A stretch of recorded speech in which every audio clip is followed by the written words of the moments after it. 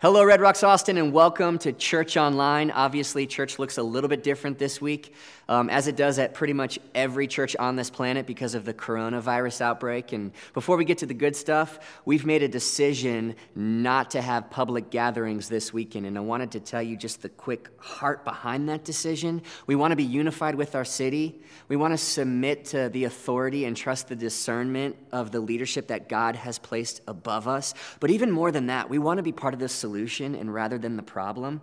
And public gatherings really are causing more of a problem and being a catalyst for the spread of this virus rather than being a solution. And so if that means we can't gather in our building, then so be it. We're choosing to see this as an opportunity rather than an obstacle. And right now, we have an amazing opportunity because the coronavirus is not a computer virus to leverage technology to maybe even reach more people and move church online. And so we've prepared something very special. I think you're going to really enjoy this conversation that you're about to watch of us just getting real about what it means to be a Christian right now and what faith looks like in this season. And so thank you for joining us and welcome to Unshakable.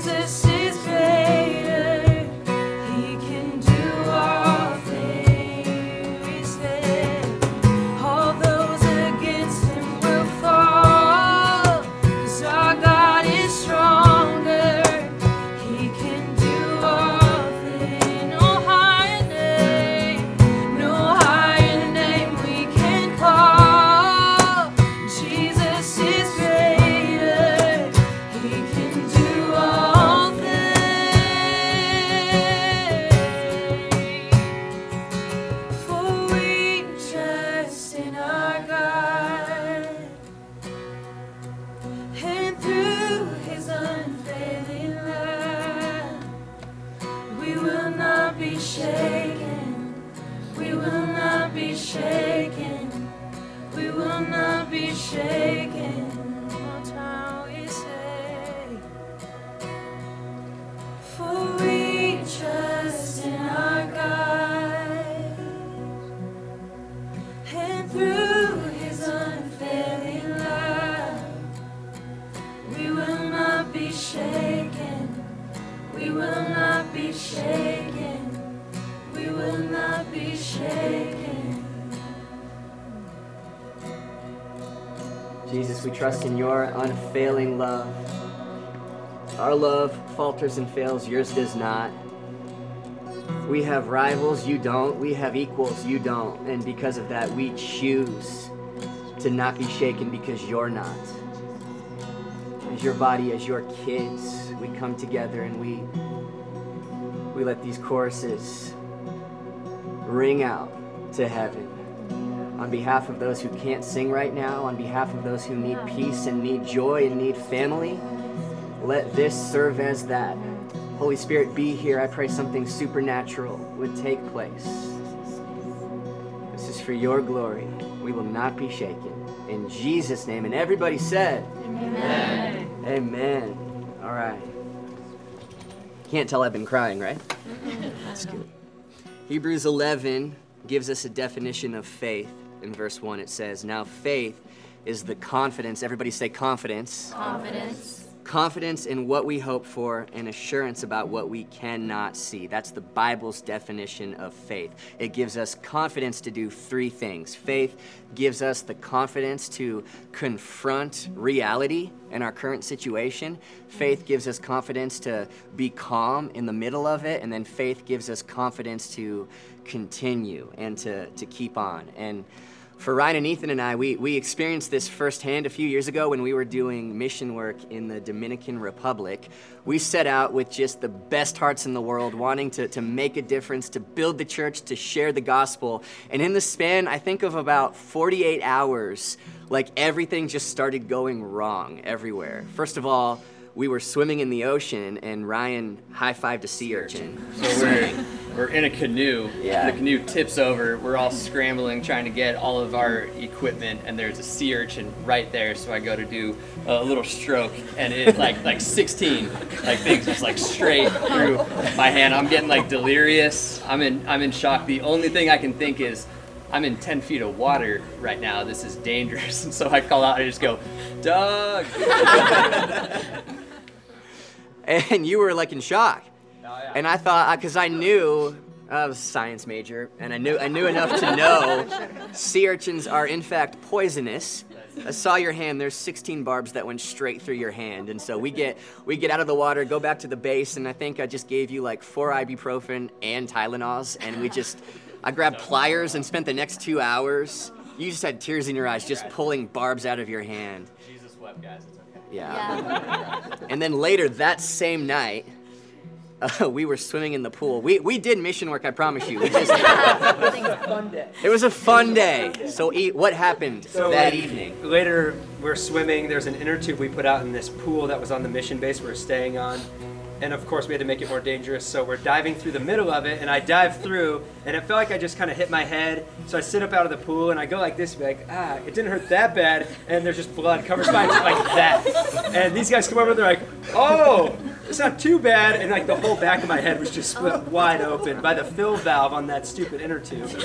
So the guy we're with is like, well, we're in the Dominican. You could get stitches. I can take you to a hospital somewhere if you want. I'm like, no, I don't want that. But Doug's an EMT or told me to come out. Yeah. Science major again, so I know enough to know, well, super glue is not, it is sterile. So we just super glued his head shut. And I'm not kidding you. There's like a 4-inch. The way that I am. Yeah, it is.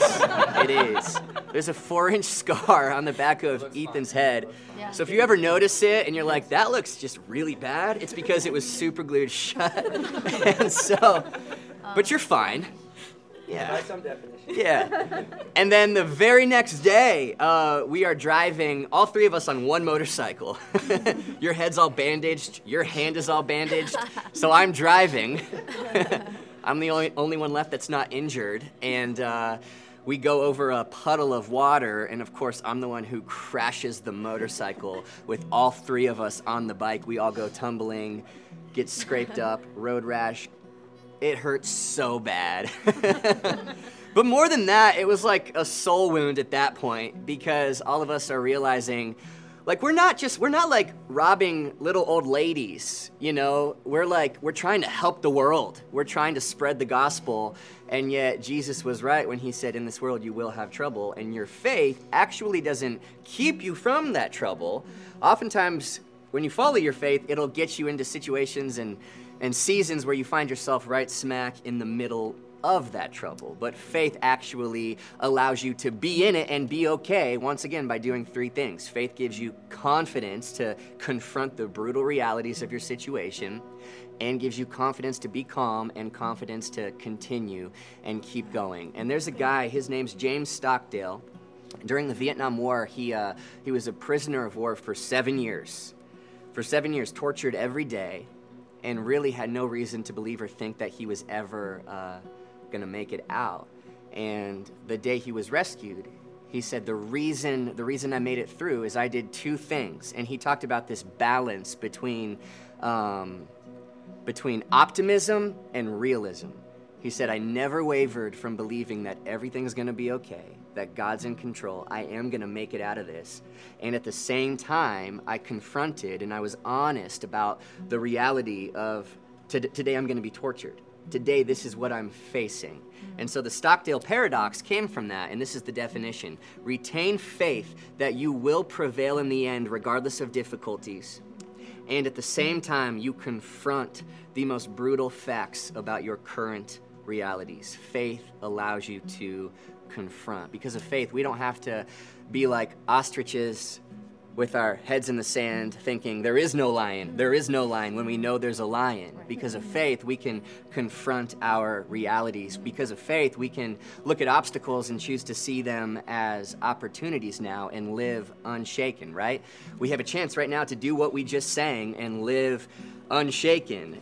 And I've thought a lot more about that word this week, because I thought, man, sometimes we can think I'll hunker down in my home and board up the windows because I won't be shaken. And it's like, no, you're shaken. That's why you're choosing to do that.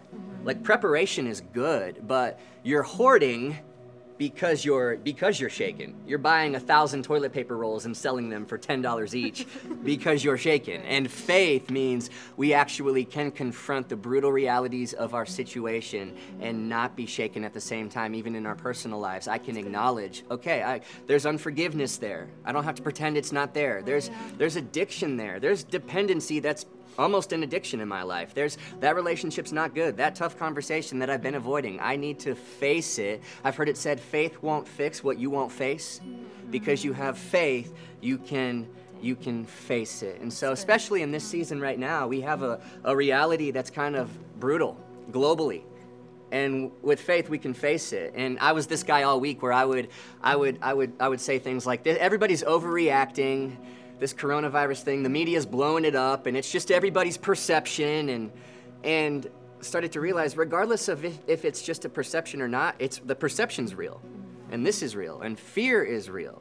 And we could choose to say, like, well, mark my words, this will be not a big deal in a month. And I hope you're right, and I think you are right, but just because you're right, that doesn't mean you're helpful. Faith is helpful. Faith acknowledges people are afraid, people are anxious, and so the way we face it, we can enter a world where we will have trouble, and we can elevate faith so that fear can be on the decline, not in the name of self-protection. Like, we're not canceling Sunday services and doing church online instead, like, because we're afraid or because of self-protection. It's looking out for the least of these, the vulnerable among us. This is the reality of what we're facing as a world right now. And as Christians, we have the confidence to confront it. That's what faith does. And it also gives us confidence to be calm in the storm, because we are in a storm. So Ryan, talk to us about that. Yeah, faith gives us the confidence to stay calm. And can we just all be honest for a second? There is maybe nothing that our world needs right now more than Christians who can stay calm in the middle of the storm. What the world doesn't need is all of our opinions about how things should or should not be handled. What the world needs is for us to be a non-anxious presence in our spheres of influence. I was at Target yesterday, which is an exercise in patience these days, and I'm walking through the aisles, and there's a lady who's breathing really heavy down one of the aisles, and so I turn and I go, "Hey, are you okay?" And it was the aisle where all the hand sanitizer used to be and is now gone. And I walk a little closer, and she's starting to hyperventilate a little bit, and she looks at me and she goes, "I've just never seen this happen before." All I did was look her in the eye and say, "Yeah, I know. It's weird, right? It's strange. This is new territory for us, you guys." And you guys, I'm not exaggerating. It was like 1,000 pounds of weight was falling off of her shoulders. Why? Not because I had some crazy 3-point sermon to preach. I didn't sing a song. I didn't pray revival over her. I was just a calm presence who normalized what she was feeling. Right? We don't have to have all these Bible verses memorized and be ready to go out and just be a non-anxious presence in people's lives. And I'm telling you, the ripple effect that will have in the city even this week, as we just look people in the eye and go, hey, we're in this together. We're human beings. We've got a common enemy, and it's not any of us.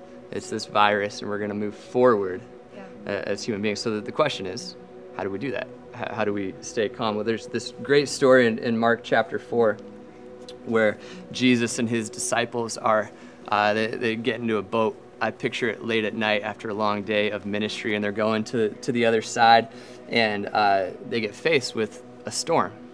And Jesus has decided, if you know the story, he's tired, and so he's going to go to the back of the boat and take a nap. And the storm comes, and the disciples are terrified. We'll pick it up in verse 37. It says, "And a great windstorm arose, and the waves were breaking into the boat, so that the boat was already filling."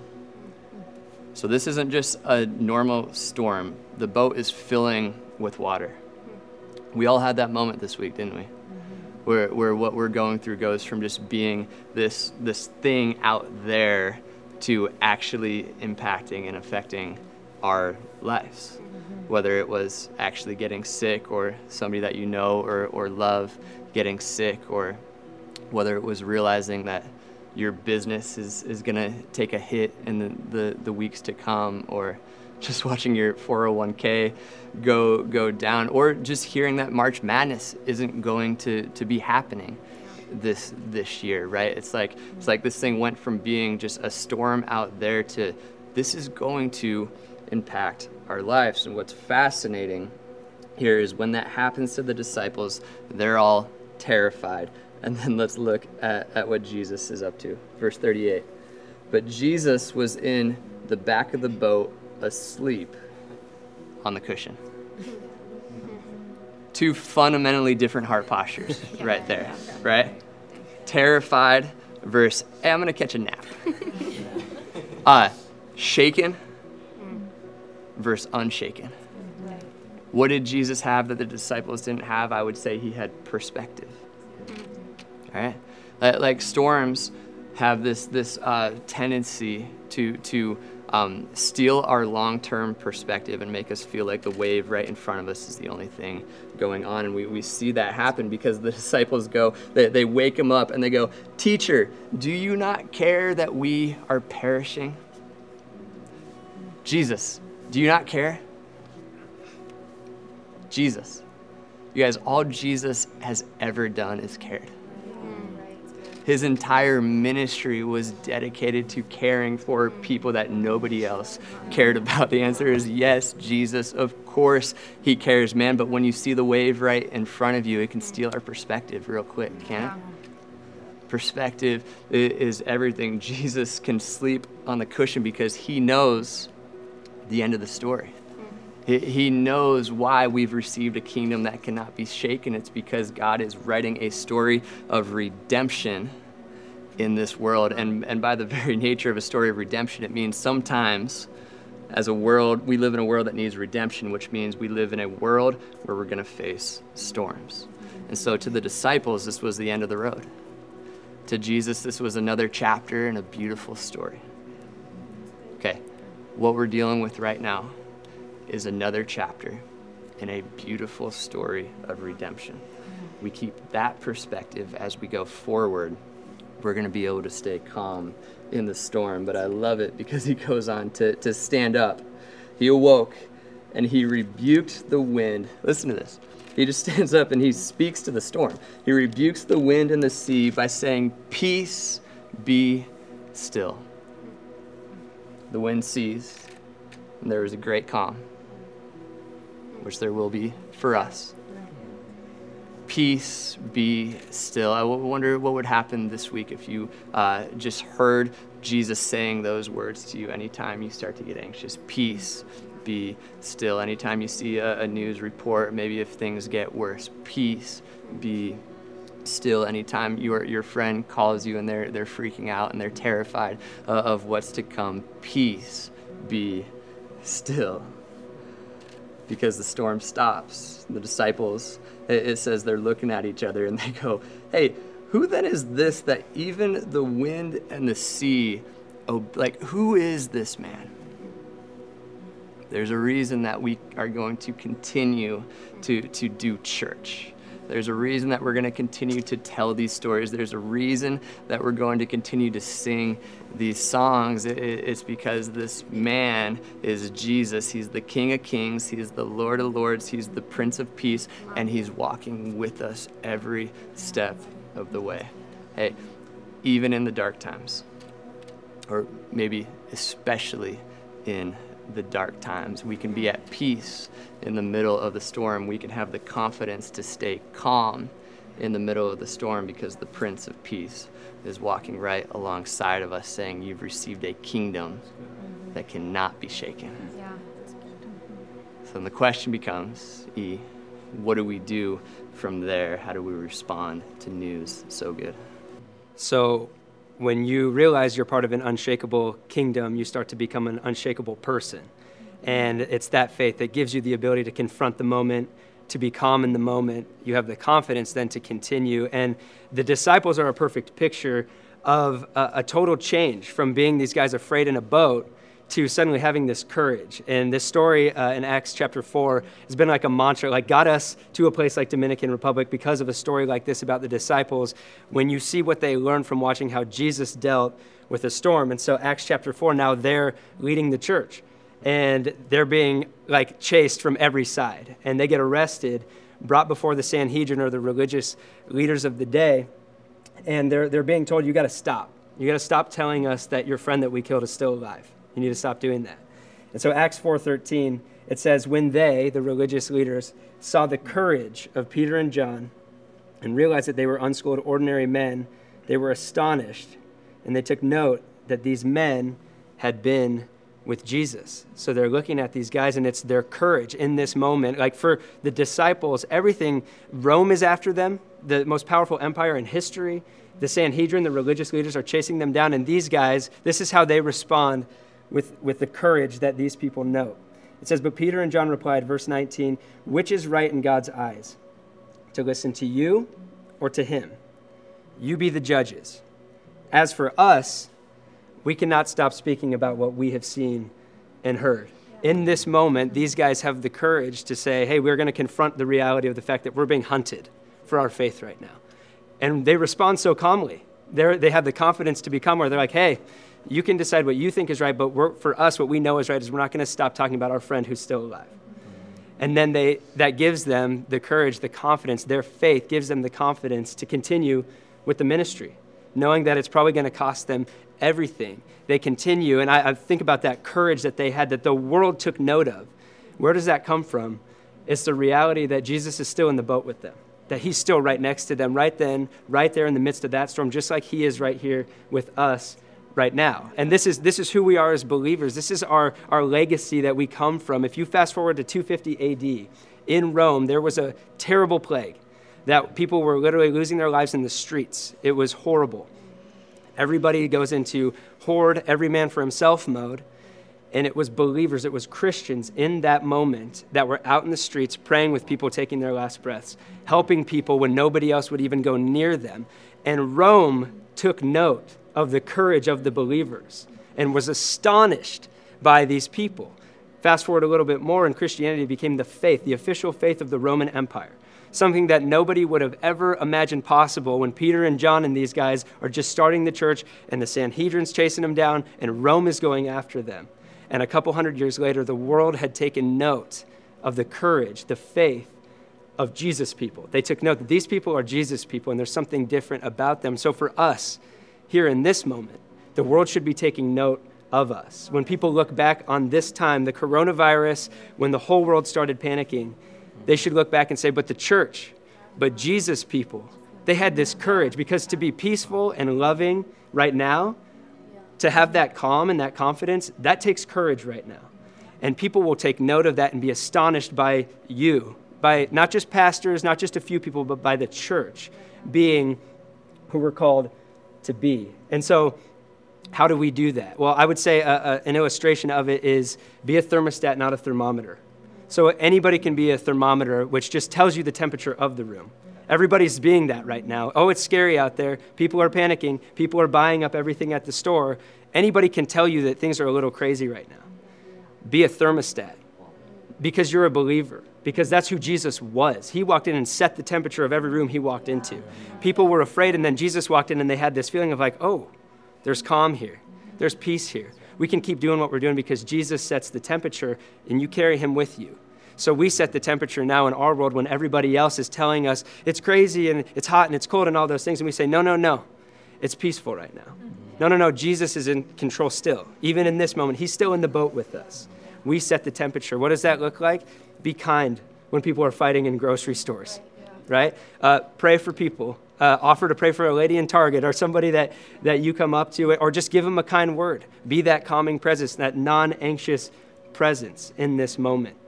How we preach, what we preach right now through social media, through what we say on the phone or on a text to our coworkers, our friends, man, that's going to affect people.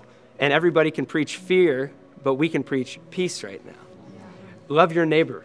So really tangible challenge. What would it look like if you went to the people on your street, knocked on their door and said, hey, we stocked up on some stuff. If you need anything, we've got it.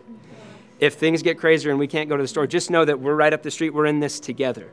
Your neighbors, your neighborhood would take note and be astonished by the courage of their Christian neighbor who walked up to their door and knocked and said, hey, we're in this with you.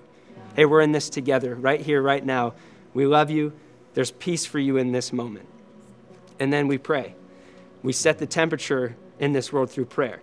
So we pray for people who are infected right now.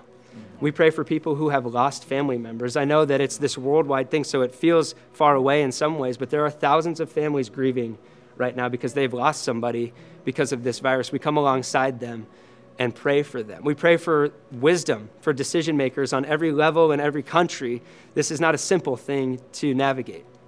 So we pray for wisdom for the people that have big decisions to make in the midst of this storm. And then, hey, we stand on the foundation of an unshakable kingdom where all things are possible with God. So we pray that this thing would just stop. That the medical world would advance in ways that are not humanly possible right now, that they would be figuring things out, that this virus would just stop having power, that people would have miraculous immunity against it, that the forecast of how much more it might spread, that it just wouldn't come true. We pray for that, and we pray for it in faith, because we have the faith to confront the moment we're in, to see it for what it is, the faith to be calm. We have the faith that gives us confidence to be calm in the midst of a storm, and we have faith that gives us confidence to continue being Jesus people. That's so good. The church has never backed down from seasons like this. It's seasons like this that make Christians and the church just better and better and thrive more and more. And I believe that same story is going to ring out for this season that we find ourselves in the middle of right now. So one more time for the people in the back, like you believe it, say confidence. Confidence. Gotta say confidence confidently. That's what I believe. You have confidence, and if you don't feel it right now, give yourself grace. Like that's okay. Just know, through faith, it is yours to access as a tool to use and practice anytime that you want. In this season, maybe now more than ever, What an opportunity, right? Not an obstacle, but an opportunity to practice our faith and our confidence by confronting the realities of our season, by remaining calm, and by continuing and keeping on. And then there's always a fourth secret point. And Alexis reminded me of this right before we started this. We have the confidence because of faith. We have the confidence to sing louder. Yeah. Right now, I think the world needs Christians to sing louder. So we're going to sing louder for the people who can't sing, for those who are sick, for those who are afraid, for those who are anxious. We're going to sing this chorus that Jesus, his very name, makes the darkness tremble. I bet everything I have that the name Jesus makes a virus tremble. I don't even know if that's scientific enough or if that works, but I bet it's true. I know the kingdom of darkness that uses something like a virus shudders at the very sound of the name Jesus. And the more a virus spreads, the more knees fall to the ground and the more prayers go up and the more praise and the more worship that happens and the more Christians shift the atmosphere of our present season. And so let's do that and sing, Jesus, Jesus, you really do make the darkness tremble. Jesus, Jesus, you make the darkness tremble. Jesus, Jesus, you silence fear. Jesus, Jesus, you make the darkness tremble. Jesus, Jesus, oh, we sing his name, yes. Oh, Jesus, Jesus, you make the darkness tremble. Jesus, Jesus, you silence fear. Oh, Jesus, Jesus, you make the darkness tremble. Jesus, Jesus, oh, we sing Jesus. Oh, Jesus, Jesus, you make the darkness tremble. Jesus, Jesus, you silence fear. Oh, Jesus, Jesus, you make the darkness tremble. Jesus, Jesus, we declare that your name is a light that the shadows can't deny. Your name cannot be overcome. No, your name is alive, forever lifted high. Your name cannot be overcome. Your name is alive that the shadows can't deny. Oh, your name cannot be overcome.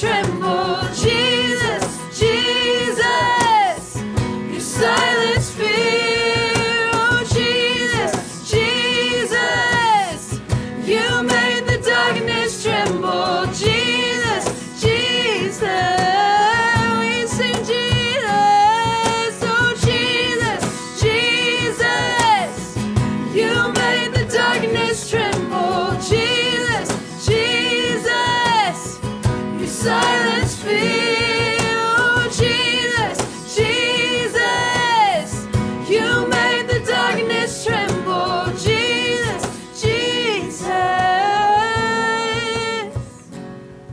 and Jesus, Jesus, you make the darkness tremble. Jesus, Jesus, you silence fear. Jesus, Jesus, you make the darkness tremble. Jesus, Jesus.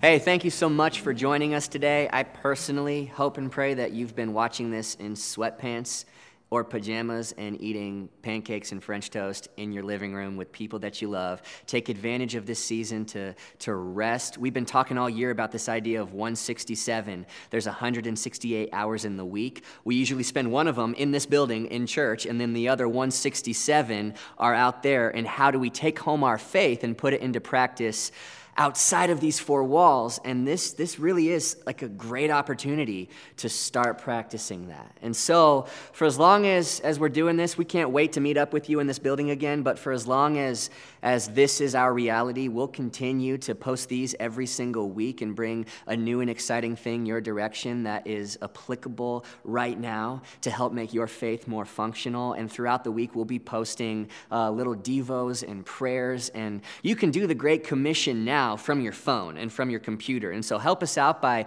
sharing this stuff and posting this stuff, and let's get the word out, and we can maybe even reach more people than we can in a building. And the other thing, just to get really transparent, I know churches all over the planet take a hit financially when stuff like this happens because it forces all of us to think practically and more sensibly, especially with our finances. And I just wanted to continue to invite you to now, maybe more than ever, live and step into a life of generosity, because when we're generous, not only do we fund the kingdom of God, but what we're saying is, God, my life, my finances, my health, everything is out of my hands and in your hands. And it's just such a tangible reminder to do that. So I want to encourage you in that direction. Don't let something like this keep you from being generous, or keep you from sharing, or keep you from loving, and keep you from being kind. Christians right now more than ever need to rise to the occasion.